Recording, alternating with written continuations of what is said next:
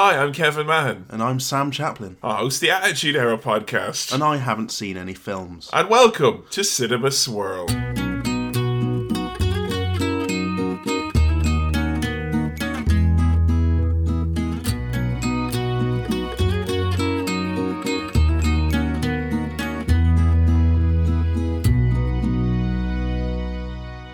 Hello everyone and welcome to episode 3 of Cinema Swirl. With me, Kevin Mahan. Hello, and joined as always I am in this journey through Hollywood and cinema and Technicolor. My one true OTP, Sam Chaplin. Hello, Sam. Hello. How are you? I'm very well, thank you. You're all smiling because you're all like, yay, I like watching films now. I'm getting into it. Would you consider yourself now well versed in the realms of Hollywood? No, not at all. Do you feel any more normal? Slightly, but mainly more Pepsi Max related than film related. I think someone on Twitter said, I'm addicted to Pepsi Max as well. I like Pepsi. they were drinking Pepsi Max while listening to the episode, and that really warmed my cockles. So again, it's much like finding out that other people have not seen films. Yeah. You're finding out that other people have an addiction for a best shoddily marketed product. Yeah, I'm not feeling ingratiated into the having seen films gang. I think you feel more entrenched in the other gangs you're already a part of. I'm kind of wanting to abandon this because I'm losing my membership of the not seen stuff. Well, we have this is interesting. This first episode where we've done the new system, the scheme, so to speak. I think we'll refer to it as the scheme. Okay. I like the scheme. Yeah. Which was the voting for episodes. So the choices for this episode were The Shining, Back to the Future, and The Blues Brothers. And it started off neck and neck, but then it thankfully became such a landslide that I didn't have to bother counting them all. I counted. You can do the you did. You counted. Yeah, that's good. But it was the Back to the Future, though. Oh yeah, definitely. But with a healthy second place, though, The Shining. Yes. Enough so that it would be under a strong consideration, I would imagine, from people for the next round of voting, which it'll be. We'll put it back in. We'll put it back in rotation. No biggie. Throw it back in the swirl. You were telling me that your dad has started listening to the podcast. This is something which I want to chat about briefly. Yeah, my dad's been listening to all the episodes. Well, both episodes. Call me Ian. We're on first name terms. Ian Chaplin. Are we listening now? So. Well, I'm on first name terms with your dad. If you were on first name terms with your dad, it'd be weird, wouldn't it? Yeah. Like, how's it going, Ian? Like, what's that like? Mr. Chaplin at home. Mr. Chaplin's his father. He's Ian, But you'd mentioned he had. Was it about the or band or hypothetical band Raging Waters? We were talking about Raging Waters being a hypothetical band. A lot of people thought we didn't understand that it was a water park. They say, no, it's a Mate, it's that a is water how podcasts and Twitter works. Is just a succession of people assuming you don't know something when you've made a joke about it. Who are these two confused people on my headphones? We thought Raging Waters would be a good band name, but my dad sent me a text in the week just saying, forget Raging Waters. Murder with a Girder, now that's a band name. Murder with a Girder. That sounds more like a dark Dr. Seuss novel than a band name per se. Well, that's good because, your dad listens. My dad doesn't listen. Okay. I came to the conclusion recently that he hasn't the faintest idea what's going on here. Does he know what a podcast is? He knows the words. Okay. He can pronounce the fuck out of it. He can probably spell it and use it in a sentence. But it was when I showed my parents the animation that Joe did for your Chewbacca impression, which I think is a lovely little animation. Yeah. And if you're not subscribed on YouTube, you should go check out Cinema Swirl's YouTube channel. Nice little plug there. But I showed that to my parents, to give an idea of now they can know what it is I'm doing, because they don't know about rest and all that. Showed them that, and they smiled and they nodded the whole time. Then my dad turned to me and went, "So who are you paying for the podcast?" Hasn't a fucking clue. Not even the slightest grasp. Who am I paying for the podcast? Question mark. God. Well, maybe one day. Someday. Mr. Mann will... Dr. Mann. Dr. Mann will figure it out. But so we actually also put out the call as well for people listening to send emails, questions, comments, things of that nature to cinemaswirl@gmail.com. Cinemaswirl@gmail.com. At gmail.com. just basically to give us some more talking points and things like that. We had a load of emails actually, a lot to keep us going. But don't let that put you off if you've got a good question to send in. We can't return any of your drawings, but we hang all of the fan mail right on the fridge where everyone can see, on the digital fridge.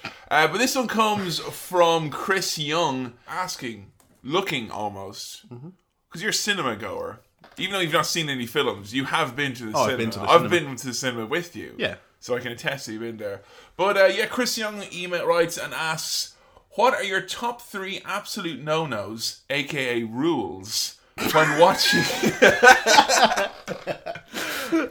when watching films? For example, you must not under any circumstances do something like this. And so if you've got any that spring to mind, lay them on me thick and fast. So 3 rules. 3 rules. Yeah. Or they could be things you have to do or things you can't do. Yeah. Okay, number 1, it should be in the evening. Yeah? Number 2. You've never, a morning film? No, I mean, it's happened. But these are, nice little guidelines. Imagine the first thing you do in the morning is watch a film, like. You can get a discount, so joke's on you. Oh, I know. I think I saw, Passion of the Christ at 10 in the morning. Best time for it. Man, that was a stark wake-up call that day. Like. So I'm saying evening. Evening. I'm saying no required note-taking. And so wait, are you saying that Cinema Swirl breaks one of your top 3 rules for watching films? And, should be in a cinema. So those are my 3 rules for watching films. There. So when we do this podcast, we hit a solid 1 out of 3 of those. Yeah. So in terms though of snacks, are you a popcorn man? I was joking there. I was just trying to say that. Would you be in of the popcorn variety, nachachos? I had a slushie for the first time ever recently at the cinema. Kevin, you've never had a slushie? Yeah, I know. For fuck's sake, Kevin. Oh, look at that, huh? The vitriol in his voice. Do I see a beard going through there? No. But no. I've really tried, but no. It's slushies. I'm happy with the slushie. I'll have a slushie. It's mostly drinks I'll go for at the cinema. You are a thirsty man. I'm a thirsty boy. Actually, when I think about it, I think most times you and I have went to the cinema, it's been so you've been able to drink 1.5 litres of Pepsi Max in a public place and not get framed at. Because if you just pulled out a big massive bottle out of a sports bag and started glugging it if we were at the zoo, I'd be like, hang on a second now. Put that away. You're making a scene. But all of a sudden, if it's in a giant reinforced paper cup at the cinema, it's fine. It's acceptable. Yeah, so I'm very happy with that. But no, the cinema snacks I don't tend to go for. If I do, I go for popcorn. But I'm annoyed at how noisy it is. It's kind of like people almost letting off indoor fireworks when they're eating popcorn. I find a lot of the time. Well, I used to be a mad purist. I was like. I was straight edge cinema wise basically. Nothing. I didn't take fizzy drinks. I didn't eat popcorn. Yep. I did not imbibe M&M Crispies. Straight edge for life. Yeah, I would have maybe a bottle of water. Okay. And I took those beliefs very seriously for the longest time. Then they opened Acosta's in the cinema. Right. And now I get a giant coffee. You get coffee for the cinema. I get a big coffee at the cinema. And I get a toasty. And I'm sitting there with my mad overpriced toasty and coffee. I'm like, look at these maroons. They don't know how to be cinema. Got your cinema toasty. Yeah, I gotta get my cinema toasty on. Well, I think that will cover for rules. That was interesting. If you've any more further questions, cinemaswirl@gmail.com. On to today's film. Yep. And it's another big one. Another one which... this is one which I think was the original ones when I asked you. And you the big talking points. The ones where you throw them out and I say, I haven't seen them, and you say... Well, for fuck's sake. There we go. This is you'd be hard-pressed to find someone who, one, has not seen this film. It takes special work not to have seen this. And also, two, to find someone who wouldn't put this on your must-see list. This is for most people, our age anyway, I would consider this to be numero uno. Okay. Back to the Future. No, I think there's been more pressure on me to have seen this than there was with Star Wars, I'd say. Because weirdly, Star Wars is because I think we mentioned before, because it's a big franchise and it's there's this whole thing, it's Back to the Future's a franchise. But Back to the Future, yeah, it is. But it's again, Terminator. I don't think it's not got this separate subculture. There's not people who have cons that are just Back to the Future. Yeah, Star Wars is a universe Back to This the is Future three- is some films. three Three films? films, yeah. So, I mean, yeah, but that being said, you have the first one came out in 85, and then the second and third one came out in 89 and 90. So it's essentially like, people usually older than us probably will hold this a lot dearer. Like, I know Yeah. my brother and his crowd, that area, you know, the people who are in their late 20s, early 30s would hold this dear. But fuck me, how did you not see this? I don't know. I've never seen it. Like, it's on all the time. Is it? Saturday afternoons on ITV. It's Is it all just on? Christmas. It's always on. Because since we've done the podcast, Terminator 2 and all of the Star Wars films have been on telly like multiple times. They know what the people want, Sam, is what I'm Yeah, saying. I think we're either setting a trend here. Or we should look out for Back to the Future being on like Channel 5 or whatever it is later on tonight. One thing about this is that for me as a kid anyway, this is where like my concept of time travel came from. Okay, Because it's like, this is, I would say arguably, is it the time travel the movie? time travel thing. Okay, What? This is going to sound like a really weird question. okay. But where did you... Where did I get my time When travel did you knowledge get from? exposed to time travel? Because I don't want to be like the situation where you go down and watch a film like, whoa, going backwards in time. Hello, you know? I was going to say, already I'm thrown off by the title. You know? Back to the Future? There's a big red squiggly underline underneath it. Like, did you mean Back to the Past? You've like, made mistakes straight little away. guys. paperclip is like, your movie's wrong there. Yeah. Like, Where did my sort of understanding of time travel come from? don't say Terminator 2 from the previous episode. Well, I had some knowledge of manipulating time from Bernard's watch, of course. For fuck's sake. Watch Bernard's watch. You can stop time, and then you can quickly do your homework. So I love about Bernard's watch is you give this little prick such godly powers, and Yeah. he uses it for the most banal reasons. He really does. Ever Yeah. like homework, catching the bus, just stuff to do with school. Really. So there's that element of time manipulation. I think other time travel stuff just comes out in little spurts in other stuff. Simpsons really. again use Simpsons time again. But lots of stuff uses the whole time travel dynamic. It's very confusing, but that's kind of the point, isn't Yeah, it? yeah. So, couple of ones about this. Do you know any of the characters going into this? Names of characters? I assume you're familiar with some of the actors, but Christopher Lloyd, for instance, is the. Do you know who that is? I know. Well, Be I know honest. he's the zany doctor. Zany Doctor. He's zany doctor. Gotcha. I don't know anything else he's been in. I don't think So you only know him from one movie. that I haven't seen. Yeah. Okay. That's how I know Christopher Lloyd. And then How about Marty McFly? Sorry, Michael J. Fox. I know of him as Have well. you seen him in? Is this another case of know him from one movie and you've not seen them? What? Like, name another. Teen Wolf, Okay, not seen Teen Wolf. Spin City. Not seen Spin City. Fucking hell! Well, I don't know. I mean, like, it's hard when it's like a guy. It's like Mark Hamill almost. Yeah. With Luke Mark Hamill Skywalker. is a real kind of like that's his main thing. Yeah, well, no, Back to the Future is Michael J. Fox's thing. So yeah. we've assessed then. I don't know the people. You haven't. Not only do you not know them, but you haven't seen either of these stuff men. with them in. I've seen them. Like I know what they look like. So you can't I've do sort of like seen them. you couldn't do a Doc Brown impression for me right now. Then like No. it's interesting because has Back to the Future it hasn't really like popped up in things like Simpsons or being referenced a lot as much as maybe Terminator or Star Wars. No. Do you know what a DeLorean is? That's the car. All right. That's the time travel car. Okay. Do you know why they're going back in time or forwards in time? Do you know where they're going? Kevin, they're going back to the future. That's where they're going. No, they're going. This is brilliant. Reminds me of like doing book reports when I was younger and I wouldn't have read the book. And I'm like, surely, to right, base it on the title. Mr. Tom says goodnight, right? He says it over and over again until this report is finished. They go back to the future. Yeah. No, I don't know why they would need to go back in time at all.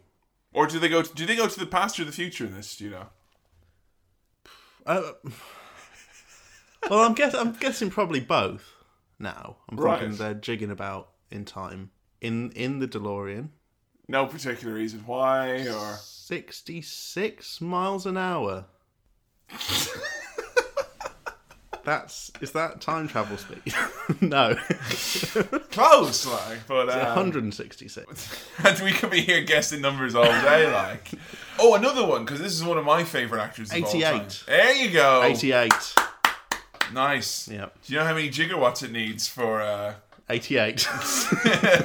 80? They go back to the future 88 times.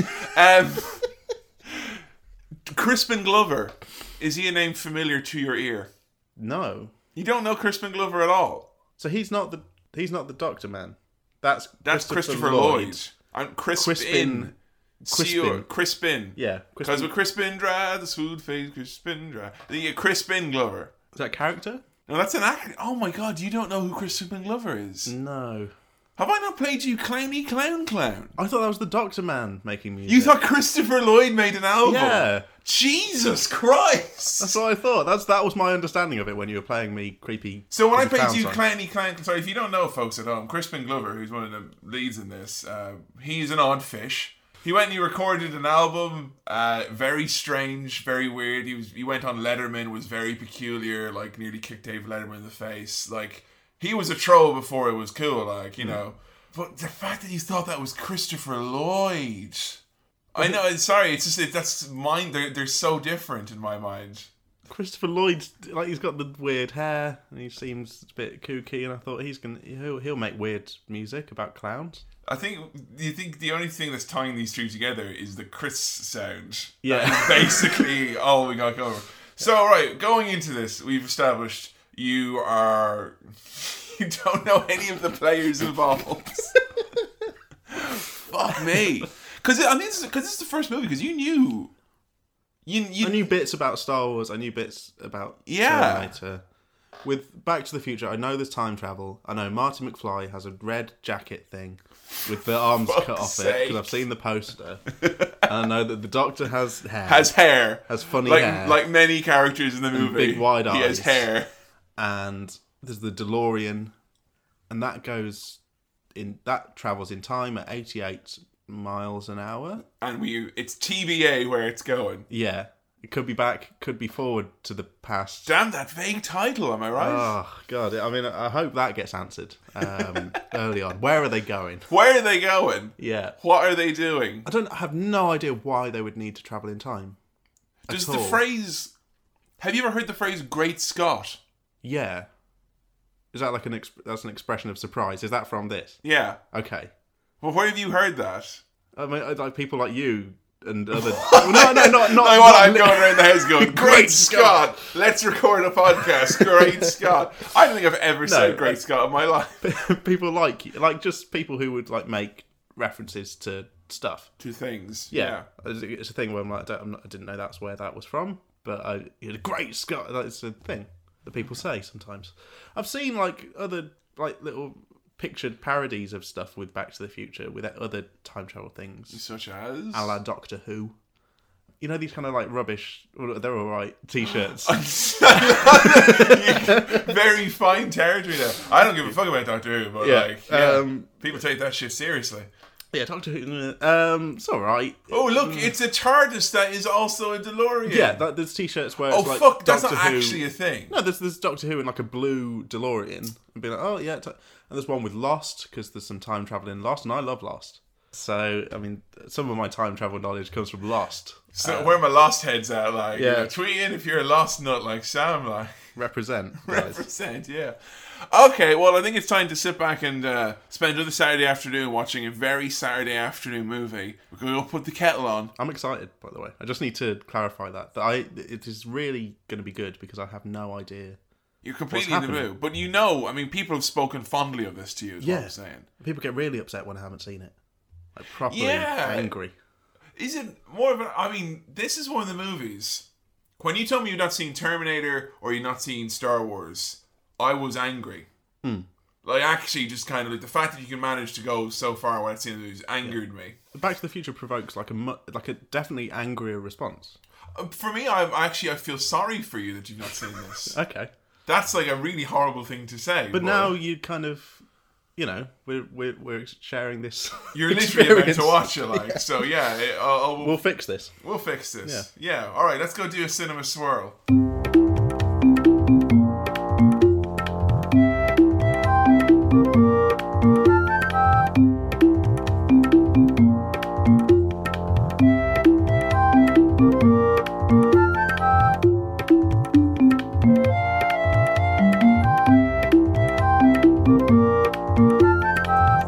Money, don't need fame, don't need a credit card to change my name. We just spent an afternoon watching Back to the Future. We sure did.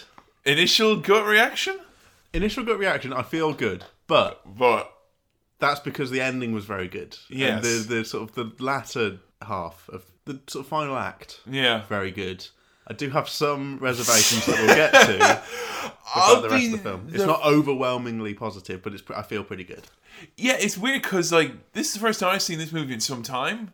So it's interesting looking back at some of these movies and kind of going like, was there a bit of nostalgia at play? And fuck me if I might incur the wrath of many people for thinking this, but yeah, I don't know. Have I turned to stone in these past few years and not realised it? Maybe. I didn't feel the sense of childhood whimsy or joy that I got with the last two films we watched. This has been the first one where I think not having watched it as a child has kind of affected how much you could enjoy it. But for me as well, it felt like kind of like I didn't enjoy this as much as when I watched it as a kid, and I could say I did when I watched the other ones. So I mean, like, do you think it lived like? Because do you have any expectations really going in, or? Well, from other people's reactions, I had assumed it would be amazing. People are always vague about it, though. Yeah. Because it's like with Star Wars and Terminator, things like that. It's kind of like, oh, you haven't seen Terminator. The X, Y, and Z happens. These guys are in da. But this is just kind of. Usually, forget me if I'm wrong, but me included, because I was one of these people. They're going to go, you haven't seen Back to the Future, holy fuck. And then the conversation tends to end. There's no follow-up to that. But the bit with the principal and... Yeah. Well, off the bat, like, I realised that this is possibly one of the first Spielberg movies which Steven Spielberg produced this bad boy. Yeah. Steven Spielbergo. I didn't know who was involved. Producer, you director knew Steven Spielberg. I know Spielberg. I just meant like before going in, didn't know whose film this was. Well, Zemeckis, the director. Well, he did this. He did Forrest Gump. Okay. He's one of those kind of like Hollywood dudes. He's pumped out. Like he's produced a lot of stuff. He's been more selective with directing. Right. He directed like the Polar Express and things like that. Like usually he veers on the heartwarming spectrum of things. Yeah. But he directed and produced Back to the Futures 1, 2, and 3. So that's kind of his claim to fame, so to speak. But Spielberg's got his name stamped on there at the start. Spielberg's like executive producer. Yeah. So that's just a name to sell it. More. Well, I don't know. Mate, I don't even know what a producer does. Like. No, who does? He's the one who draws the dollar signs on the sacks of money that they get given. Like. Yep. We start off with lots of clocks. Yeah, immediately I knew this film was going to be timey. All of the clocks. Now, like... It lays it on thick. It lays it on so fucking thick. And that will come up later. And it comes up multiple times. And it's one of these movies that, like, as a kid, I felt so fucking smart. Because I'm like, the thing they said in Act 1... happened in Act 3. Well, as a child, you must have been basically me now. More or less, because stand-up comedy, we can draw an analogy to it. Okay. It is essentially like standing up, clapping your hands because you got a callback joke. Yeah. Late in the comedian's set, like. Yeah. I remembered. Yeah. I did this. There's a lot of that. There's a lot of that. Like at the start, there's as we're panning across all the clocks, a lot of clocks. We cut to the TV screen, and there's a news story about some plutonium theft. And I thought, right, I'm going to remember that because that's going to come up later on. And then within seconds, it's like they've got a box of plutonium in that room. Yeah. Like there was no delay between me taking in that knowledge and then it being. There's no wasted motion. No. In this film. To say that every line of dialogue serves purpose in Back to the Future is an understatement. Yeah. Because for the first act, anyway, everyone's explaining something or setting up something. There's a lot of exposition, I think that's the word. That's the word for it. And yeah, it seemed like, as a kid, I'm just kind of like, well, why wouldn't they tell me about, the plutonium and on the news report? Yeah. But now I'm like, slightly more jaded. Now I'm thinking Back to the Future could benefit from a Star Wars style scrolly text. At the time, it's like the Libyans have got a nuclear device kind of thing. They've got a few paragraphs to get through, and they just put it in the dialogue. Because at the start of Star Wars, the hilarious would have been if Princess Leia, she's like, well, you know what they're saying, lads? I mean, it is a time of turmoil in the galaxy, isn't it? I mean, the Galactic Senate has been disbanded, and the Rebel Alliance is working its way. But that sounds ridiculous. But that's what's happening at the start of Back to the Future. A lot of exposition. Yeah. And a lot of Huey Lewis and the News. Oh, yeah. Well, that's flagged up. I saw that at the start. I thought, okay, I'm going to look forward to hearing that song once later on. Oh, no. No. Have you got a tune you'd like to whistle, main character? Ooh. I think I'll go with Huey Lewis and the News. Yes. Out of Time and Power of Love are the two main ones from Huey Lewis and the News. I love Huey Lewis and the News. Okay. It's clearly not something you share with. No, I like Power of Love. I mean, I'm not... How about A New Drug? Again, I'm not too familiar with... So you don't want a new drug? Work of, what? You don't want a new drug. One that won't make you sick. One that won't make you crash your car or feel 3 feet thick. I want a new drug. Right, sorry for those of you at home, but imagine my face in a bath full of icy water going, "Brought a new drug," because that is like in the music video. Anyway, moving on. We are exposition, and they're introduced to fucking hell. John Connor could learn a lot from this guy. I've written down John Connor. He's a rude dude with attitude. Yeah. Nike trainers and a skateboard. Can't tell if he wants to hold a sweet axe or a skateboard in those hands with the sleeves rolled up. Oh man, yeah, he's got some attitude, and we see him. Women want him, men want to be him. Exactly. Perfect character. Perfect character. He comes in and he starts cranking up all these dials on his special little machine. He's got this Rube Goldberg system set up to feed the dog at the start. But that's fine. And he comes in, turning up the overdrive, and I thought, okay, there's some time thing going on. No. The overdrive on a big old amplifier. Now, forgive me wrong, you're a man of music. Yeah, I do the music for Cinema Swirl. You do the music for Cinema Swirl, as seen on Cinema Swirl. Is overdrive a thing? Yeah, that's like people say distortion now a lot, but it's the kind of fuzzy. Gotcha. Yeah. So turning up that loud is just big loud. He's basically looking for trouble, basically. Yeah, and he's got no earplugs. Yeah, he would have killed it. He plays this massive guitar amplifier. He's got a tiny little guitar as well, which is really sweet. I think that's just to show up the difference between the guitar and the amplifier. Or maybe Marty McFly has got massive hands. Maybe. But he's got no earplugs. So really, at the start of the film, he's fucked his hearing, and he will not be hearing any of the rest of the dialogue. No, basically, that's why he keeps fucking everything up, because he can't listen to the clear instruction. Exactly. He's missing a lot of stuff. So things start off when Marty arranges to meet an older single man in the dead of night in a car park. Yep. Can you guess what Kevin's fan theory is for this episode? Oh. It's that Doc Brown is a wrong'un. Yeah, I was thinking these characters they're here and they're doing their stuff. Except they're... Yeah. I thought there was going to be a big Dr. Brown finds Marty McFly, then talks about the time travel thing. It's a pre-existing peculiar relationship. Just there, yeah. Which actually, thinking about it now, I quite like, because that saved a lot of explaining. Lengthy. Yeah. Could you imagine if they had to set up a Marty McFly? Long film. So yeah, Marty, typical layabout teen of the 80s. He's got his best girl by his side, sneaking around, helping an older man, getting late to school because he's helping an older man. We've all been there. We've all been there. He's tardy at school. The principal tells him off. Principal Strickland is all over his case. Yeah, Principal Exposition.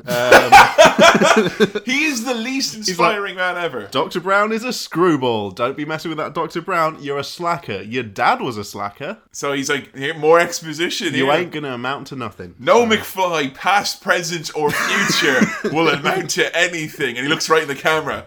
That especially goes for this one over here. Yeah. There'll be no more adventures for you, Marty McFly. Yeah, so Marty McFly already struggling at school, but he's got the Battle of the Bands, hasn't he? He's got to audition for the Battle of the Bands, and he's got the principal even tells him "You're not gonna win that battle, Marty. Give up now." I'd like to think that. Well, I've had some inspiring teachers in my time. I've had some pretty shit teachers in my time, but no one, least of all a principal, has pulled me aside and went, "You're a piece of shit, no good motherfucker." It's the fact that he's like, "You're never going to improve." Never. Don't look at this talent show. You're not even good enough to be in the school talent show. You think he'd be happy for people to be in the talent show? It's not like Straighten Up and Fly Right. It's don't have bother. No chance. Don't bother straightening up because you can't fly right. And he goes to the audition, plays his rock and roll music. It's just too loud for those squares on the judging panel. So it's too loud. So if that was loud, you should have seen my amplifier from before, because that was huge. That was very loud. Yeah. Marty seemed to be a little bit out of time, out of focus, mainly because he has no eardrums or cochlea anymore. Yeah, exactly. So if you notice any discrepancies with his guitar playing, it's because he can't hear what he's physically doing. Can't hear. Yeah. Marty, being a stalwart protagonist of the 1980s, is aspirational, which is like literally the number one thing driving many of the films we'll probably be watching. This movie was viewed as like very positively at the time, as for something for kids to watch, because he's a role model. He's a role model. Actually, Ronald Reagan referenced Back to the Future in a speech. Oh, that's nice. I think it's because they mentioned him in the film, so maybe they had to. So he retweeted it. But he's aspirational. You know, he's like pointing at things that he wants. He's got his best girl by his side. Hopes for a better life. He just wants to play music and be a success. And while we're in the middle of being, told about how aspirational he is, save the clock tower. I wonder if that'll come up. Yeah. You know what it's like. 30 years ago, that clock tower was struck by lightning, so we need to fix it. And you're like, get here, you old bag. Ain't nobody care about what happened 30 years ago, not never. Yeah, and also when Marty's with his lady friend, what's his lady Jennifer. friend? Jennifer. He's properly like seems in love and happy and everything, and then he just pervs on some. He has some a other big girls. dirty perv, doesn't he? And Jennifer seems used to it. She just turned his head away. Like, Come on, Marty. Come on, Marty. What's he like? He's Wandering eyes. Wandering eyes. Marty McFly's Wandering Eyes. I think we got a new band name now. We've got some more band names coming up. Alright, well, no more is it evident that Marty is aspirational and wants out of this doldrum life when we meet his shit family. Who is Dad, who is so painfully obviously a loser that we see him with the main baddie of the film, Biff the Bollocks. Yeah, he's already ragging on that pencil pusher. That pencil neck geek, George McFly. First time you've seen Crispin Hellion Glover. He's weird. Yes. Yeah. I mean, I was fine there. I thought, okay, he's playing a genuine nude, but I thought, okay, but then he keeps being like he's weird in like a truly. He's weird in the sense that you don't have to tell someone he's weird for you to understand that they're weird. Because a lot of times I'm like, oh, this guy, strap on your crazy hat because he's weird. Yeah. Crispin Glover is just objectively weird. Yeah. He didn't come back for the sequels. Did he not? No. Is he just in that? Yeah.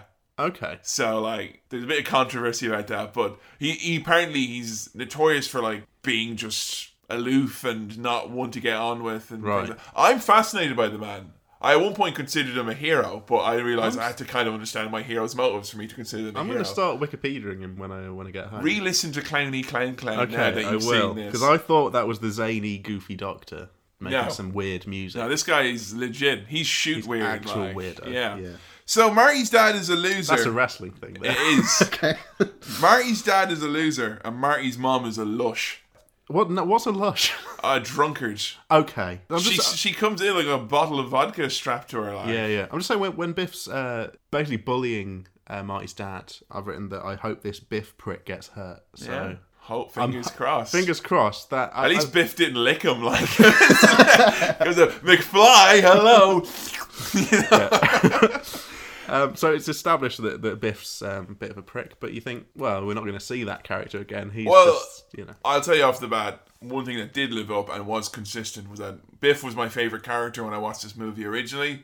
Biff is a constant source of non-stop entertainment in this film. Not as in like an aspirational role model. Oh god, no. Okay. No, I wasn't hoping to be knocking on people's heads, but I thought all the other kids would I want to be Marty McFly. I'm a Biff man. I'm tall. I want to be Biff. Yeah. We also get established in this point that is another Pepsi film. 2 in a row. Oh my god, there's a lot of Pepsi in this film. More than Terminator. Regular Pepsi, Pepsi free. The characters talk about Pepsi. Oh, so much Pepsi. You think there's good? Pepsi paid a lot of money to. Isn't it because it's like these are movies that are ingrained in people's childhood and nostalgia and part of the pop culture and all that. And fuck me, there's a lot of Pepsi in this. And not just Pepsi. JVC, Goodyear Tires, obviously the DeLorean, well that's, maybe unless think California Raisins was meant to have a big thing with this. But product placement is just like, people always complain like it's a new thing. No. Like when people complain about the iPod being in the US office featured so much and all that, or Staples being in the US office, like, well, no, it's like this racket's been at it a long time. Yeah, definitely. And we were talking about Pepsi before the swirl, and that was just coincidental. I had no idea. Did it make you thirsty for Pepsi seeing all this? It really did. Thankfully, I've got some in my bag. So if we need to take a break, let me know. Right? Yeah. The Dinner of Exposition and serious loser dad vibes as well. Oh. It's actually quite depressing, this scene. Loser family. They really set up the whole family as being... The family is a family of losers because the siblings are out to be losers. Yes. The mom is the a sister's loser. like, I can't get a date. The brother is like works a crappy joint. job at a burger place. The uncle is in prison. Yeah. But it seems to all crux on the fact that the family is crap, and the main problem is that Crispin Glover can't focus on anything other than the TV show. Yeah. So it's like, it's kind of down to him, like... Yeah. We establish how Crispin Glover, George McFly, and Mum McFly... Mama McFly. Mama McFly. Mama McFly. Just how Mama McFly used to make. How they met. We hear about this car crash. Yes. Hit by car. Lot point.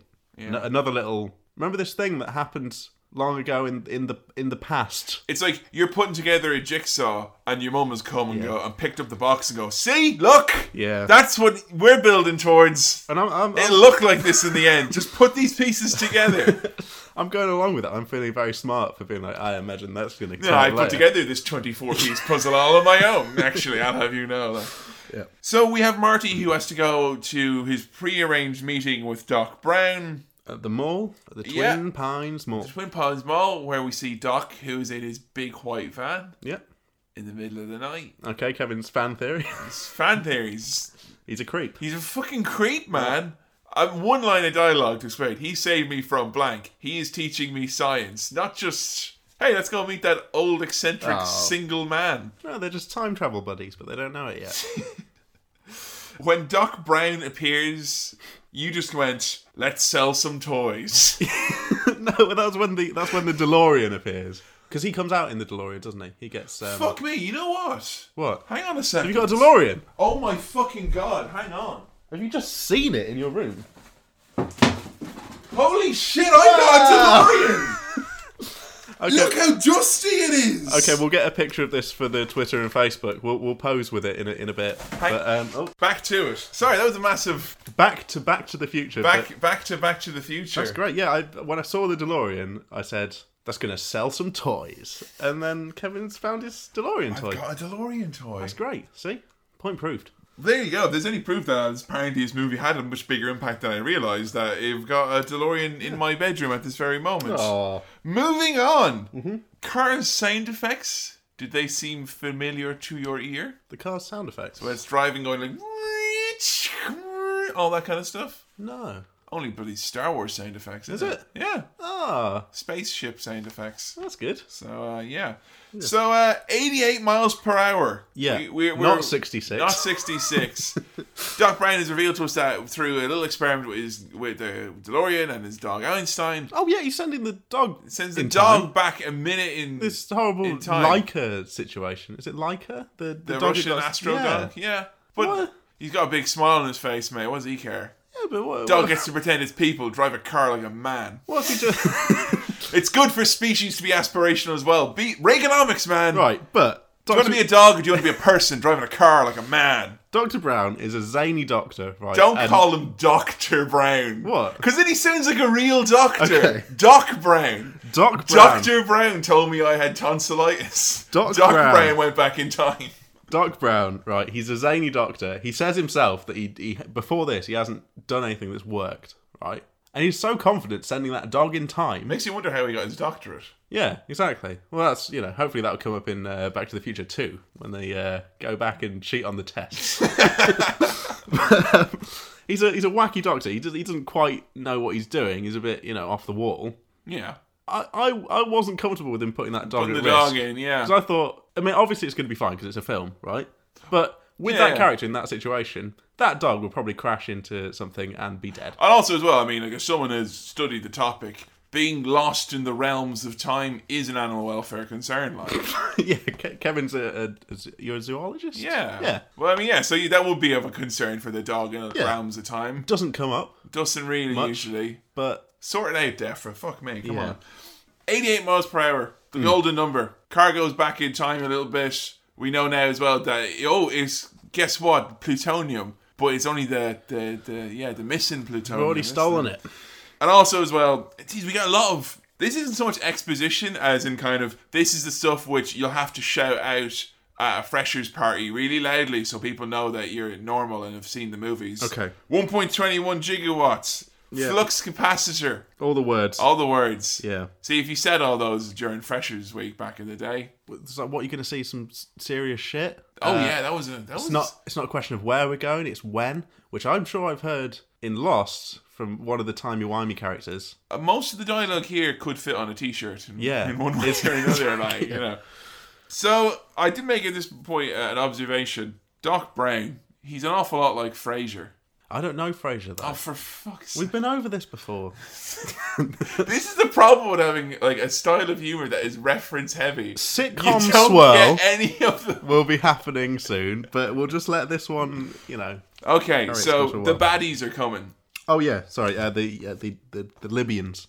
Yeah, I love that they can't go terrorists or do the real smart thing, which is make up a terrorist organization like they did in X-Files, something like that. Just something so we don't have to single out a group. The Libyans! Yeah. Ah! But sorry, on the DeLorean, we see the panel with all the dates on it. Oh, fuck, I know that from like Facebook and Twitter and Tumblr and everything. It's the long-running thing, which is basically everyone. This is the exact date that the thing, and there's a website that just pumps out a new one every day. Yeah, and every few days it's like someone falls for it, and here we are. But that's where I recognised it from. That was like the one still you've probably seen of the film. Like. Yeah.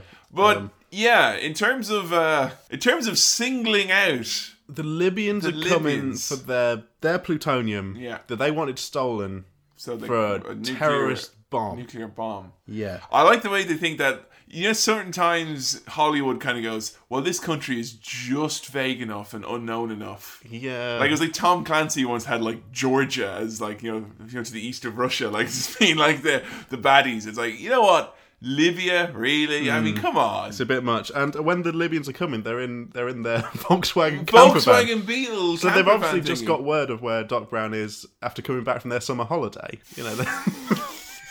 They've come straight from the seaside. Yeah. So they're not in a good mood.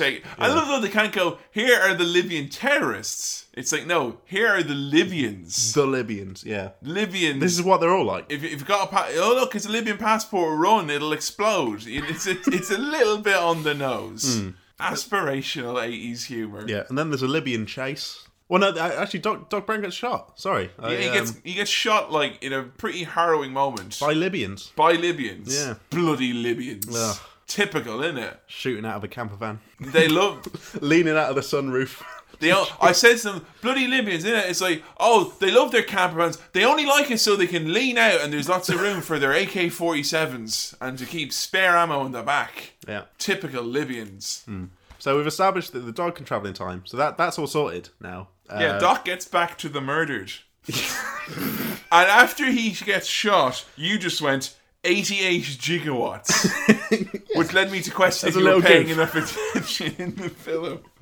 That was just for you. But yeah, no, so Doc Brown gets shot and Marty needs to get away from these Libyans. Doc was going to go to the future, right? Yeah, he was going to go 30 years in the future. Okay, but he didn't get a chance. Shot by Libyans. Yeah, and now Marty's been chased by Libyans, so to escape, he goes back to the future, aka the past. He goes back to the past. He comes from the future to the present day, if you're looking at it from the 1955 point of view. Yeah.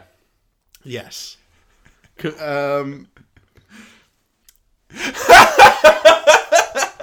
He goes in the magic car, drives really fast, and hits a scarecrow. Yeah. Yeah. Marty's first few moments when he revives back in the past are scary. We have barn trouble. Old man farm. Old man farm. I remember remember about 30 years ago when all of this was farmland. Owned by this specific farmer. Wow. Who would be mighty upset if a DeLorean were happened to run into his scarecrow and barn. Yeah. So yeah, Marty's in a bit of a jam because he's in a radiation hazmat suit. Yeah. So they think he is an alien. Yes, there's some great Old Man Farm. Oh man, Old Man Farm is all over this shit. He's wonderful, and his whole family. There's "Take that, you mutated son of a bitch," which is a fabulous line, and also I just picked up on Space Bastard. Space Bastard. Which we were talking about band names. Wow, Space Bastard. I know, Space Bastard sounds like more like it'll be our seminal album for Raging Waters. Okay, it's Raging Waters in at number 2 with Space Bastard. Mate, aspirational, Reaganomics, we're going number 1. Yeah. Well, what's Reaganomics? I don't know, it's like being a dickhead in the 80s for the sake of being a dickhead in the 80s. Yeah, number 1, Space Bastard. Raging Waters. With a bullet. Yeah. The follow-up to Murder with a Gun. So we get, after barn trouble, car trouble. The DeLorean's not work. Need more plutonium. And yeah, we get this. I love this is one of my favourite scenes. And this scene did bring a smile to my face again, regardless of jadedness. The whole, he goes to Hill Valley, it's the 50s, you see how everything is different. Like he goes home. The Texaco is different. Oh, sorry, yeah. And, like, everyone is neat and tidy. Goes into a cafe. Oh, you were so excited about this. I was so excited about this. Particularly when you went, gee, the future sure looks old-timey. Yeah. Fucking hell. Well, I was lied to by the title. Back to the Past. Yeah. No, it should be called Going to the Past for the first time This ever. future doesn't look quite right, It looks all old. So he goes into the cafe and... I know the whole retro culture thing is happening right now, but they really take it too seriously. Hill Valley it's the new Portland, Oregon. Everyone's dressing up like it's a different time. Yeah. So they go to the cafe. 5-cent coffee. Yeah, now what a time to be alive, am I right? That's what I was saying you were excited about. Yeah, 5-cent coffee. Yeah. Well, I was also excited because I knew the myriad of puns and misunderstandings. Now, you love a good misunderstanding. Oh, I love a comic misunderstanding. Can I get a tab, please? You can't get a tab until you order something. Alright, can I have a Pepsi free? If you want a Pepsi, young man, you're going to have to pay for it. Hey! Can I... Fork handles? Or 4 candles. Oh, god damn it. That was... The only thing was missing was for the owner of the cafe to have the brown workman's coat that the two Ronnies always had. And glasses that you can wiggle. Need R2-D2 doing some... What, is Pepsi Free kind of a precursor to Pepsi Max? I don't know. I'm left in the lurch on this one. I have to relay it to the Pepsi expert. We're not going to look it up. We'll just assume it's kind of some cool 80s product. Pepsi, there were many cool 80s products. Pepsi, in a mad attempt to compete with Coke, gave it away for free. Yeah. Didn't work. Wasn't there Clear Pepsi or something? That's Pepsi Crystal. Pepsi Crystal. Wasn't it? There was Blue Pepsi as well. There were a lot of Pepsis in the 80s. Pepsi would fucking try anything. Yeah. So Pepsi Free might have just been a brief offshoot. Shock horror! Biff the Bollocks is a bollocks in the 1950s too. A slightly more rugged bollocks, but a bollocks nonetheless. Yeah.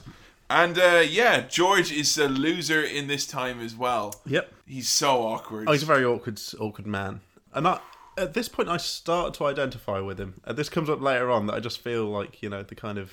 This will be the nicest thing I'll say to you all day. Yeah, you're not that awkward. Okay, good. Thank you. You've never been that awkward. Right, thankfully. That means a lot. Yeah. Thank you, you Irish bug. Oh, which is the line. Yeah, sorry. Sorry, not to... but he does call him an Irish bug. An Irish bug? Now, I can tell you right now, if you think McFly is an Irish name... Yeah. Not many Y's in Irish. No. No Y's, actually, at all. No. We would have an I fodder. Why? No. Oh, I don't know what this was. Oh, look at him. He's got a different language. Can't make fun of it. I don't know it, so it's fine. No, okay. But yeah, Irish bug. Irish bug. And I know, is that a thing? That can't be a thing. That's just, he's Irish and he's calling him a bug. He's a bug. I don't know. Okay. I'm surprised they didn't call him a Mick bastard, as people tended to do in the 50s. I know Biff fluffs some insults later on, but gets away with it because he's Might have been, rough. yeah. Yeah. Maybe he wanted to call him an Irish booger, but got lost along the way somehow. Biff and his big bully gang can rough up. And there's such a brilliant stereotypical 1950s bully gang. It's amazing. As in, like, they'd be a bully and then, like, you can see them all get into their hot rods. Like a big trail of fire. Like, there's a big wheelie and, like, and they all just, like, We show that nerd. We show that nerdlinger. Let's split. Let's split, because we have loads of free time because he's doing our homework for us. Yeah. Yeah, he gets bullied in the, almost identical conversation to what happened at the start of the film. In the future, yeah. And Goldie's there. Mayor Goldie. Oh, God, this was so on the nose. It was brilliant. Yeah, and I'm going to make something of myself. And then Marty just says, Marty, who keeps forgetting that he's in the past. Yeah, he slips up a lot. Yeah, you could be mayor. You're mayor in the future. Hello. I could run for mayor. And then there's a horrible sort of racist owner of the thing saying, I didn't want to say it. A coloured person could never be mayor, I believe were his words. Yeah, Mr. Carruthers. Oh. Well, you know what? First of all, at least he does become mayor. Yeah. And second of all, there's a tendency with Hollywood and movies of that nature to kind of gloss over and pretend that there weren't incredibly racist, and it wasn't race tensions, things like that. Definitely, and there's more of this later on, and I think it's one of the movie's more admirable qualities that actually showed the inequality in this instance, despite the fact it's a very happy-go-lucky movie. Yeah. That's kind of like, oh boy, the way people were massive racists back then. And the past was shit for a number of reasons. This is one of them. You take your 5-cent coffee with a pinch of salt. Well, I take 2 sugars with mine. Fuck's sake. Thanks very much. We got number 1 in the iTunes charts once we'll go like that. Beat that, Kermode. Yeah? Beat that wordplay. Yep. So we find out, in addition to being a loser, George is also a big, massive pervert. Yeah, he's in a tree and he's spying on a lady. And I was going to say, this is where Marty obviously gets his wandering eye. But he's a bit more... I was going to say he's a bit more subtle, but he's not when he's... It's not a wandering eye when you've got binoculars. Yeah. His eye wandered up to the catalogue in Argos to the big pair of binoculars that will let him look at ladies undressing. That is what his eye wandered to. It's gross. That is gross. It's so fucking really gross. Bad. I think George is supposed to be like a sympathetic character, but you've got to remember, he's properly like being a creepy perv. And he's all oily and fidgety. And when you put a pair of binoculars in a man like that, he ceases to be sympathetic. Yeah. But the idea was that, he was meant to get run over at this point, but Marty knocks him out of the way. Mm-hmm. Marty gets hit, which leads to the incredibly awkward and hilarious moment, which is Marty's mom has got the hots for her future son. Which, if you've seen the episode of Futurama, that's the Roswell that ends well, is basically entirely a nod to this. Which is great. But... Again, with the kind of exposition, Marty's in bed. He's been hit by a car. He's woken up by his mum. And you're thinking, it's a crazy dream. Oh, I had a terrible dream, Mum. He keeps saying, Mum, because it's her voice. Yeah, and she's in the shadows. And it's like, I had a terrible dream. I went back in time. So, well, you're here, back in good old 1955. There's a phrase. Yeah.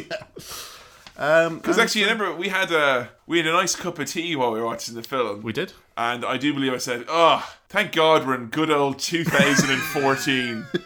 Rolls off the tongue, that, doesn't it? Yeah, it comes naturally. Yeah, so Marty, in another moment, which makes him incredibly weird, like, Futurama do the whole thing with Fry and his grandmother. Yeah. And he's, incredibly scared by the whole thing. But, when Marty sees his mom, he goes, you're hot. Yeah, he's kind of conflicted, isn't he? So he's leaving because, it's beautiful 1950s, 1955, good old 1955, where if you get run over, as long as you're provided with a hot shower and a bed to lie on, no lawsuit. Yeah, and he's leaving, and all you hear this beautiful phrase, which is, Sam, stop fiddling with that thing and come and eat your dinner. Yeah, and I've heard that a few times. Hey, that was a pre-prepared gag. About masturbation. Courtesy of Cinema Swirl. Cinema Swirl. We do wank jokes, but we practice them first. Yeah. On the little uncle's in a little cot, isn't he? The uncle's in the cot, and he's like, "You're going to jail. Get used to these bars, kid."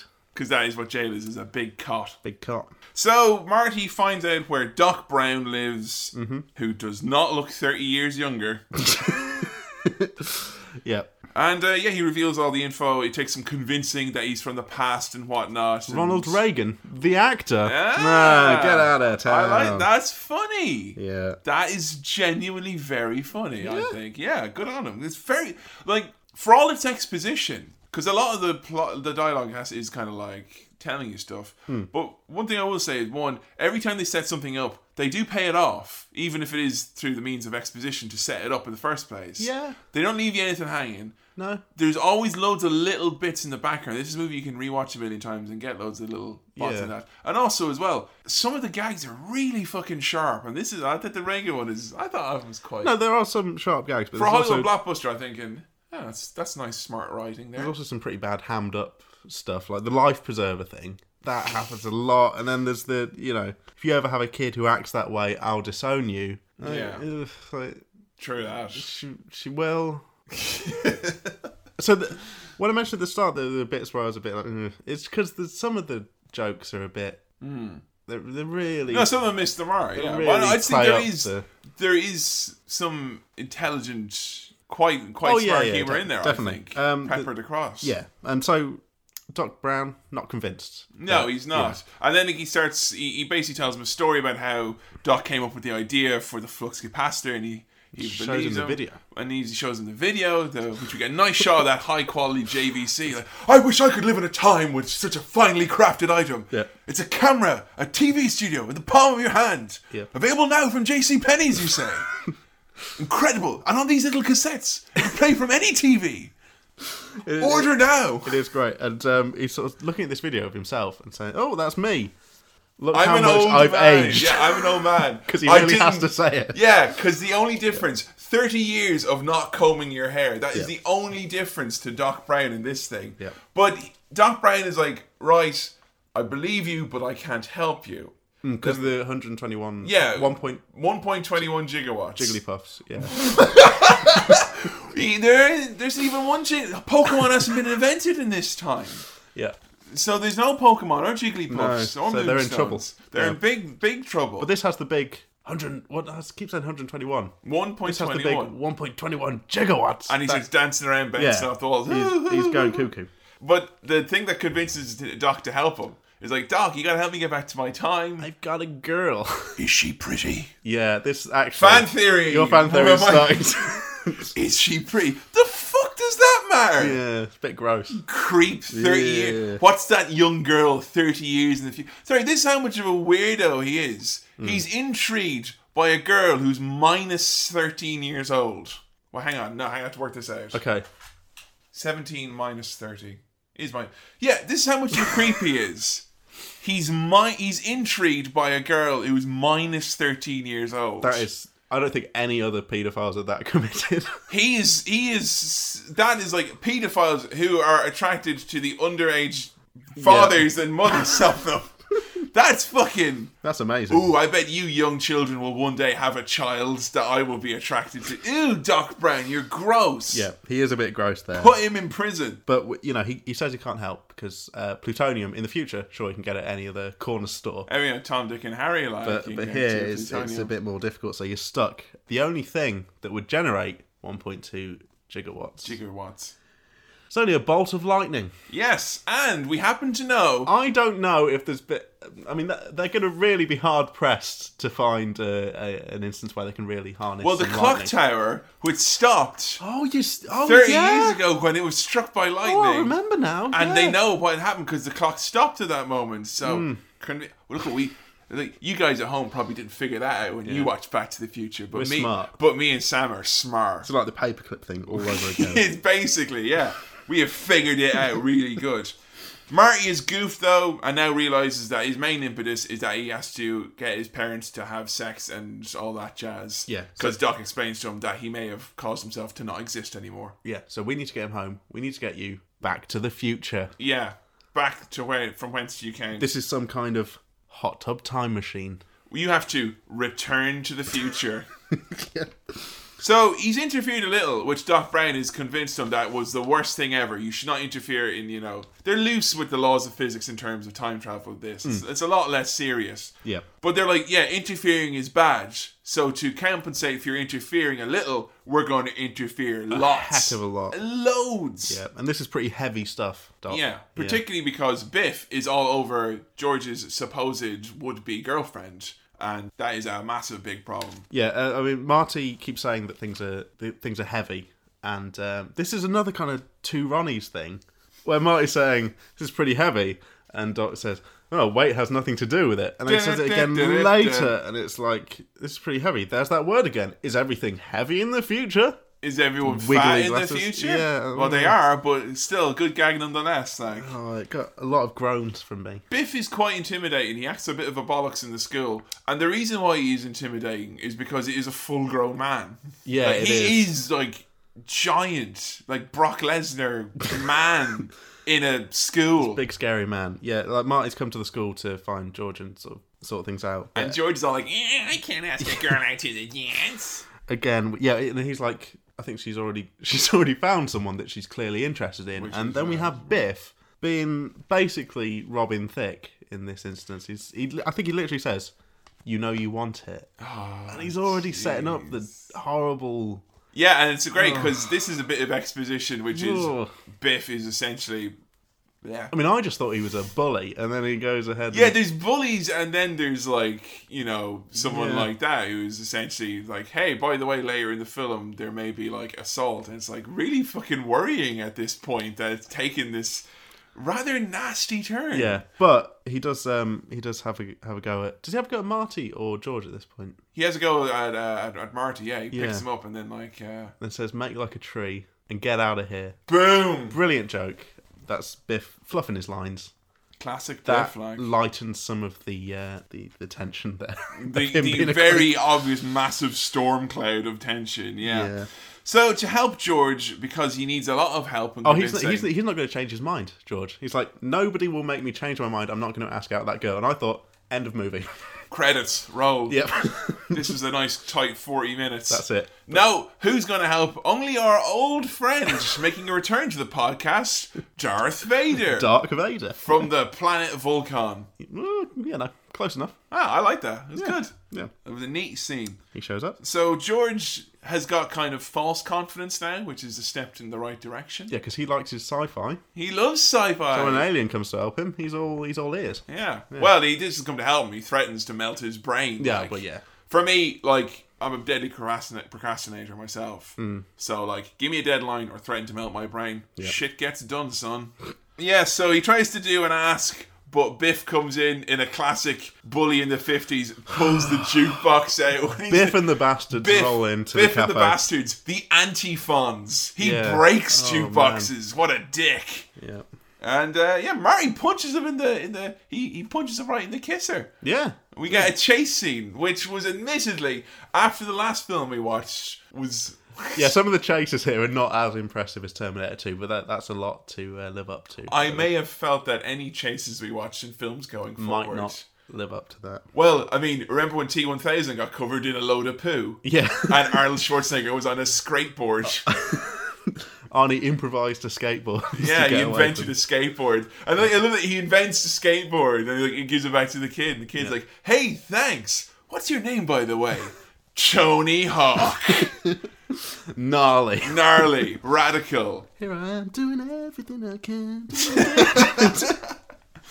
Yeah, Biff crashes into the old shit wagon. In the old shit wagon. Yeah. And they say shit. A lot of cussing in this movie. Yeah, I thought it was... For a childhood classic. A lot of cussing. A PG, but there's some shits in there. Like, you can say shit once, I think, in a PG movie. They took it in a couple of times. They 4 or 5 at least. Yeah. And then, of course, the other stuff as well. So, Marty gets asked to the dance by his mom while they're testing the model for the car. So, him and George hatch a scheme, which is gonna do it so... George can save Marty's mom from her future son because he's going to have busy hands. And this is Marty's idea. Like, this is like he's like, hey, I'm just going to like go to town on this poor innocent woman and you'll stop me. Who is my mother? This movie is dark. Yeah. Really dark. It is. Fucking hell. But George is like, oh, do I have to swear when I break up your attempted assault on my mother? It's like, bless his socks. Yeah. He's a cute one. So it is the night of the big dance. And a big swerve of all swerves turns out that Marty's mum is naughty. Could have figured it out from the fact that she is a raging alcoholic in the future. Yeah. But she's like, he looks over and she's drinking drinks. And she's like, oh, come on. Anyone drinks. And then she looks over and she's like, got a big cigar and she's inhaling the smoke. And she's like, oh, come on. Anyone smokes. And Marty's really trying to... She looks over and she's like bootlegging DVDs. Like, come on. Don't be a square. So basically, they kiss. Yeah. And then she looks at him and goes, "There's something wrong about this. It's kind of like kissing my brother." Thank God she knows, And I think we've all been there. Yeah. Fun fact, a girl once kissed... This is the closest I come to this. No girl has ever kissed me and then turned and said... Oh, thank God there was a... Yeah. No girl has ever turned and kissed and said, "This is weird, kind of like kissing my brother." Because I'm like, well, first of all, why would you kiss your brother? Second of all, why would you tell me that? Thankfully, never happened. Okay. A girl once did kiss me and looked at me dead in my eyes and go, "I bet you love your mother." Ugh, God. Now I do. Now that's neither here nor there, but I wasn't appropriate at the time to bring that up. Wow. I wonder if she's listening. The girl, not my mother, because we've established she has no idea. Yeah. Biff is here, and he says he wants his money, which he claims he's going to take out of Marty's butt. I'm going to take it out of your ass. This is when the band who's on, who come back into play, during the dance, this big important dance, they just say, "We're going to take a break now, but we'll be back in a bit." And there's no music at the dance for however long they take the break. This was before iPods and CDs Yeah, you were can't just put it on shuffle. Can't put it on the shuffle, lad. No, they've got to have a smoke. So, they're out. Literally a smoke. Yeah. Alright, the next scene is like, it's... Oh, yeah. Right, now, Biff is a lot of a bastard at this point. He's a bit of a bastard at this point. We don't like Biff. He's a bollocks, like. Okay. He's a bully. So Marty's in there with his mum, and Biff comes in. He's obviously furious because he was, he crashed his car into the shit wagon. It's funny because like Biff comes and you think he's going to beat up Marty, and then he's like, "Yeah, hang on a second." Yeah. And then he's turned around and he's like, "I'll be a few minutes." He gets his friends to basically take that guy out of here so I can rape this person. Yeah. It's really shocking. Yeah. Because like I'll say first and foremost, like, God, he's enough of a baddie without doing that. Yeah. And it's like it's a movie which is quite whimsical and childlike and a raucous family comedy for the most part. Really... And just boom out of left field. Because you and I were watching, chuckling it away, and then all of a sudden this scene comes, we're like, fuck. And that's like properly. And you cut back to it 2 or 3 times. Yeah. And like George comes and he opens the door and he looks at him all scared. He's like, "Just walk away, George." Yeah. The awful moral quandary that George is in there. And like this is something that because I was like, oh, Biff is my favourite character, and I remembered all like Biff being wacky, and it's like, Jesus, did we really need the scene where Biff is like, like, you need your villain, I get that, but that's like, really playing up. For me, I mean, people will disagree with this. It's but from my point of view, I don't know about you, but it feels like this kind of sensitive topic or whatever, if it's not intrinsically important that you have to do it and resolve it to make a point, this seems like they were doing it for the sake of doing it. Yeah. And it felt like it's adding like another layer of he's a bastard, but you didn't need that. No. And it's such a horrible scene. It is. It's a really horrible, uncomfortable scene. Yeah. Like, it's cool you see George stop it and he mans up and he punches Biff and all that. Yeah. And but kind of after that, you want to see him like pull a gun and shoot him. It's like it doesn't seem like he got his comeuppance. No. And while Marty's out of the action, he gets locked in a boot of his car, doesn't he, or something? Yeah, he gets locked in the boot of the band's car. And Biff's bully mates, they only go and be racist to the band. They use the one of the old timey racist words, which is a racist word, like. But it's like again, it's like fuck. We have like rape scene. And then massive racism scene. And it wasn't kind of like the earlier scene where it was kind of like just showing you, oh, those were the times. It was kind of like it was more hateful, I suppose. Yeah. And again, this last act of the movie gets mad dark for this little brief period. But then that means they save Martin, he gets out of the thing, and the guitarist cuts his hand, which I'm sure won't come up. No, of course not. But no, George gets, some... retribution, steps up to the plate a little bit. And also But you know what the sucky thing about it, though, is this is what sucks, is that... Yeah. You got a female character who's been like, has been attacked and all this stuff. And then he comes and he saves her. But it's not about him saving her. Then it becomes about George manning up. And it's like, hey, look, George became a man. Don't worry about the woman who he saved. Yeah. Like, when you use a rape to put one of your main characters up on a pedestal. Yeah. And it's just a little uneasy. Yeah. So, fond nostalgia for this movie you must have. I completely forgotten about all this. And that's like what's really shocking. It's really dark. Is like stuff like this in these movies. Like I don't remember the product placement. I don't remember this, frankly, kind of like dodgy part of the film. It's like, and I saw this movie when I was 6 or 7. And she goes to the dance with George because Perfectly fine. Saved it, and that's fine. They don't let's call the police. Yeah. But, okay. I hope someone doesn't make the argument, like, it was the 50s. Oh, yeah, but then... The movie was made in a more sensible time. I don't know. Anyway, they go to the dance, and the dance is happening, but the band's not going to play. And if the band's not going to play, it's not going to be music. They can't dance. They can't kiss. So we need someone who can play guitar. And even though George has managed to successfully ask Marty's mom out and everything's great, but Marty is like, yeah, without the music, I am going to disappear. Kiss. Make them kiss. He's going to shove their faces together. But in fairness, they're disappearing from the photo. So that's true. And he actually starts to disappear himself at one point. That was fucking scary as well. Yeah. Dark as shit, man. So they're playing the standard songs that this band were playing. And what songs? Then Marty decides to try something out. He goes, okay, guys, here's Wonderwall. This one's called Wonderwall. 1, 2, 3, 4. Yeah, but he plays Johnny Be Good. He plays a verse of it, yeah. Yeah, and there's the, hey, it's your cousin. He's calling Chuck Berry. Yeah. Couldn't Martin Barry or something. It's like, hey, listen to this.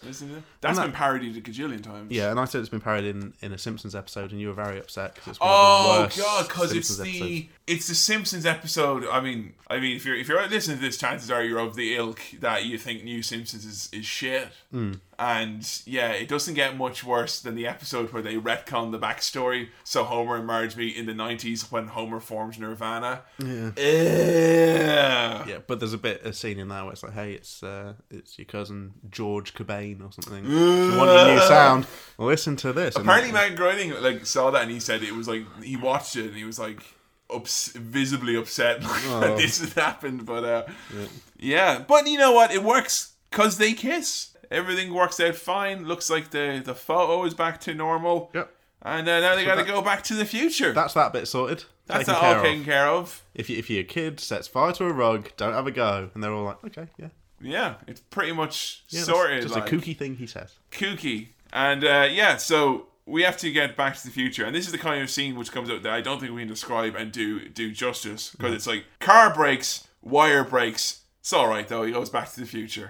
Yeah, basically. But it is, I mean, even though I've seen it a gajillion times, when you had Doc Brown trying to put in the... Oh, it's very tense. Really tense. And gets me zazzed up. We didn't establish Doc's whole scheme for this, but I think everyone who's listening knows the scheme. Which is to use the lightning to bring the car... But that's dependent. That's really tight on time. Fucking Marty gets changed out of his zoot suit.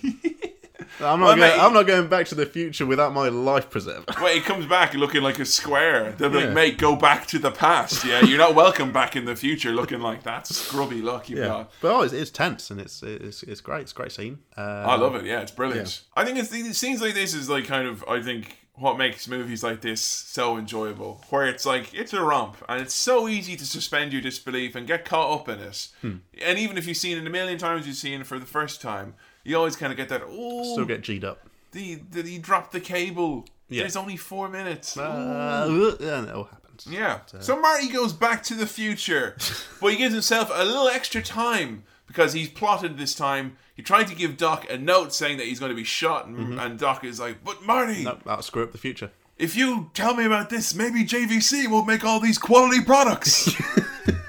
Think about your kids, Marty. They won't grow up in a world where they can have high-definition TV in their very own living room from JVC. And drink Pepsi free. They'll have to pay for it. But yeah, he goes back, he gives himself 10 more minutes. To sort out the Libyan showdown. I'm like, the fucking stones on this kid thinking, I can sort out an insurgency attack in 10 minutes. Tight 10, yeah. Tight 10. Gets back, car doesn't work again, so... Yeah. Sees Doc be shot again. Yeah, must be pretty traumatic to see something that you've already seen from a different perspective. And to see yourself have a gun pointed at you from the Libyans. Terrifying. And whatnot. But Doc Brown, he has got bulletproof on him. Yep. He is fine. He's okay. And it's all fine. So, I mean, you get this kind of nice scene. It's one of these things that, as a kid, I thought was very sweet. And it's like, you go back and like his family's basically changed entirely. Yeah. Everyone's like... everyone's like successful now. Burger Boy got a suit now. He's like, hey, why are you wearing this suit? I always wear a suit to the office. Burger office. Burger office is where you work. I am the president of McDonald's. I am the president of burgers. Yeah. The sister, she's got loads of dates. She can't get off the phone with all these boys. Too many boys is her problem. And he's like, and this is great as well. Like another shining example of Hollywood with their female characters here.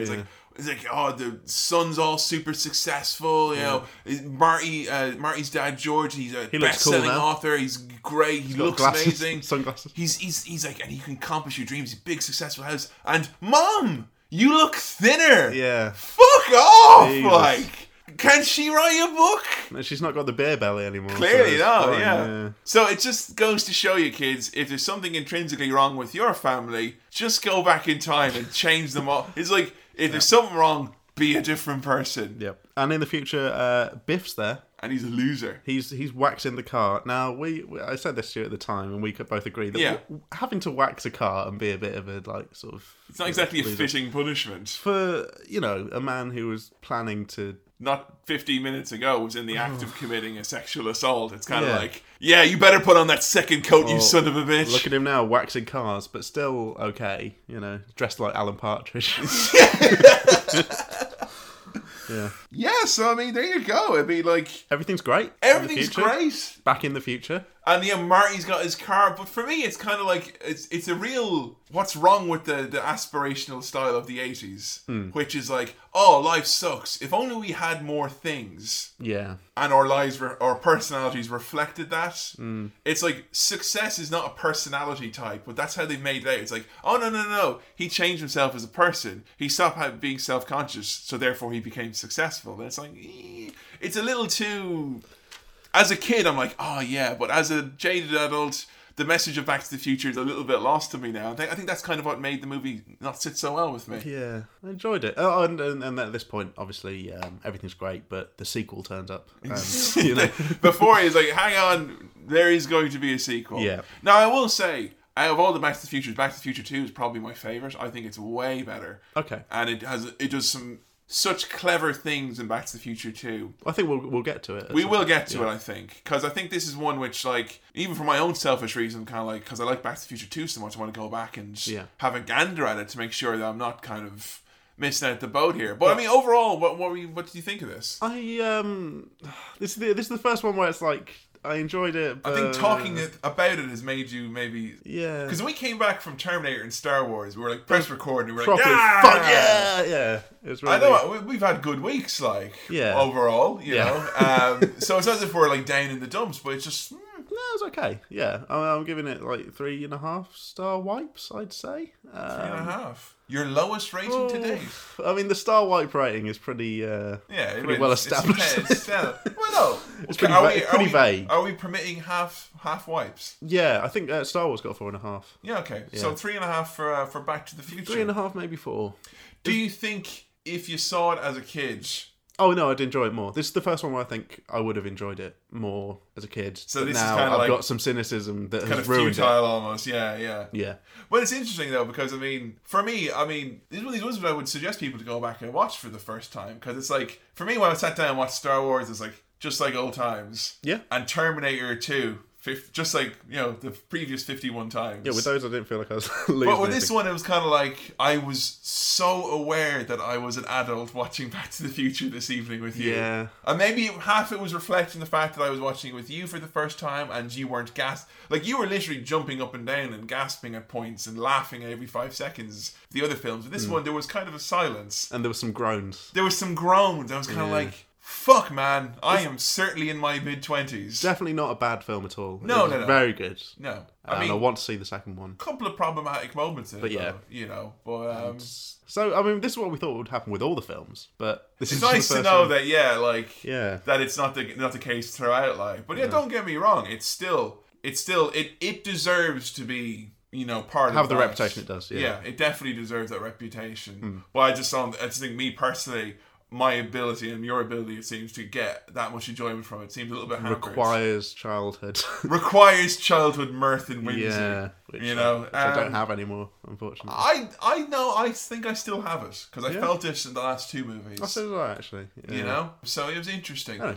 Are you interested to see Back to the Future 2 off the basis of that? Yes. Though? Yeah. And are you interested mainly because of the story? Or? Well, because of the story, like I do want to see what happens. They really set up a sequel, like very obviously in a nice way. And also, a lot of the people voting for this week did say Back to the Future, but Back to the Future 2, please.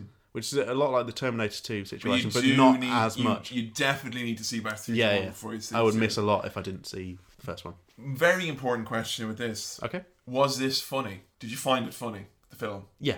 Yeah. The reasons for finding it funny what were varied. What made you laugh in this film?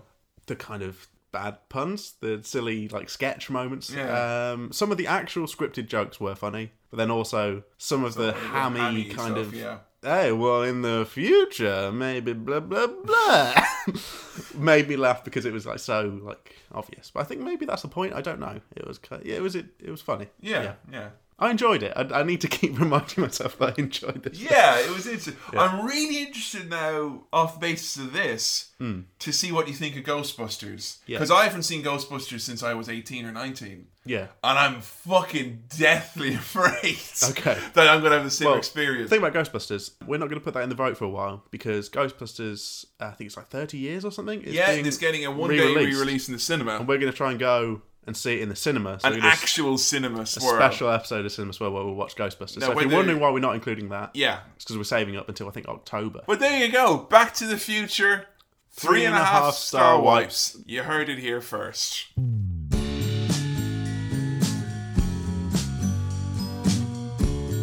Thanks very much for listening to another episode of Cinema Swirl, and as always, make sure you go over to facebook.com/Cinema Swirl and vote on our upcoming episode. And also be sure to follow us at Cinema Swirl on Twitter to keep up to date with all the latest happenings. And if you're on iTunes, leave a rating or review. Be sure you subscribe to get all of our episodes directly as soon as they're available. This episode was produced by me, Kevin, and was edited by Sam, and the music for this episode was also made by Sam. Make sure as well you head over to youtube.com and check out the Cinema Swirl YouTube page, where you can see some amazing animations done from episodes of past. Also as well, if you've got a question, query or comment you'd like us to discuss or go over in the opening moments of any episode, be sure to send your emails to cinemaswirl@gmail.com. The funniest and best ones will be read out. Thanks very much for listening to another episode, and as always, we'll see you next time on Cinema Swirl.